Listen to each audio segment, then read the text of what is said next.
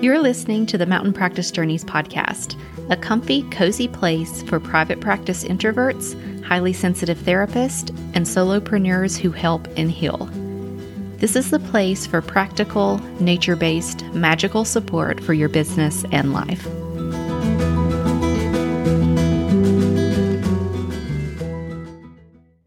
Welcome to the 7th bonus episode of the Moon Phase series. Today is all about the last quarter moon, and if you're listening in real time, the last quarter moon will arrive tomorrow on Saturday, May 21st. If you're not listening in real time, you can still follow along by beginning this series on the day before the next new moon.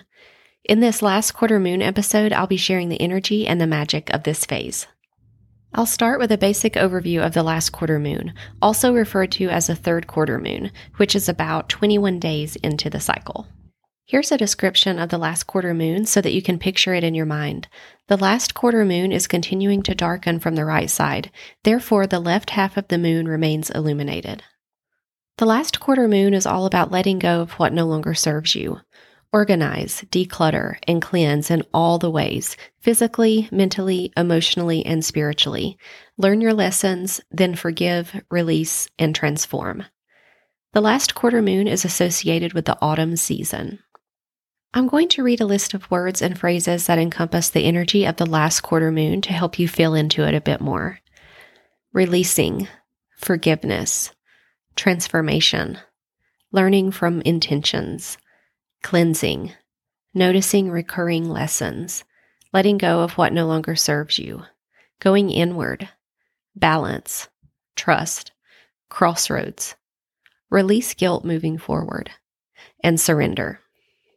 During this phase, you may notice that things are either beginning to come together for you, or the things that you've been avoiding are finally catching up to you.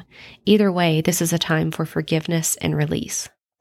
The 6th bonus episode in this series on the waning gibbous moon kicked off the waning phase, so you can visit that episode for a list of practical and magical activities to make the most of this phase, which includes the waning gibbous moon, last quarter moon, and waning crescent moon. I hope you enjoyed today's bonus episode about the last quarter moon and how to align with her energy to support you as you move through the cycle. We're in the midst of the waning phase where the energy continues to decrease.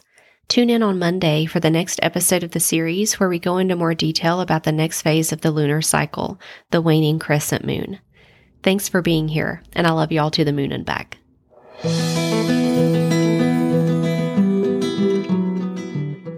I'm truly grateful that you choose to join me here for practical, nature-based, magical support for your business and life. For more inspiration and to see what I'm up to, join me over on Instagram at Mountain Practice Journeys.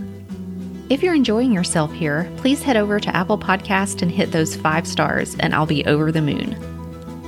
And if you'd like to work with me, join me in Forest Mind, my cozy, small group mastermind for private practice introverts, highly sensitive therapists, and solopreneurs who help and heal. May the forest be with you.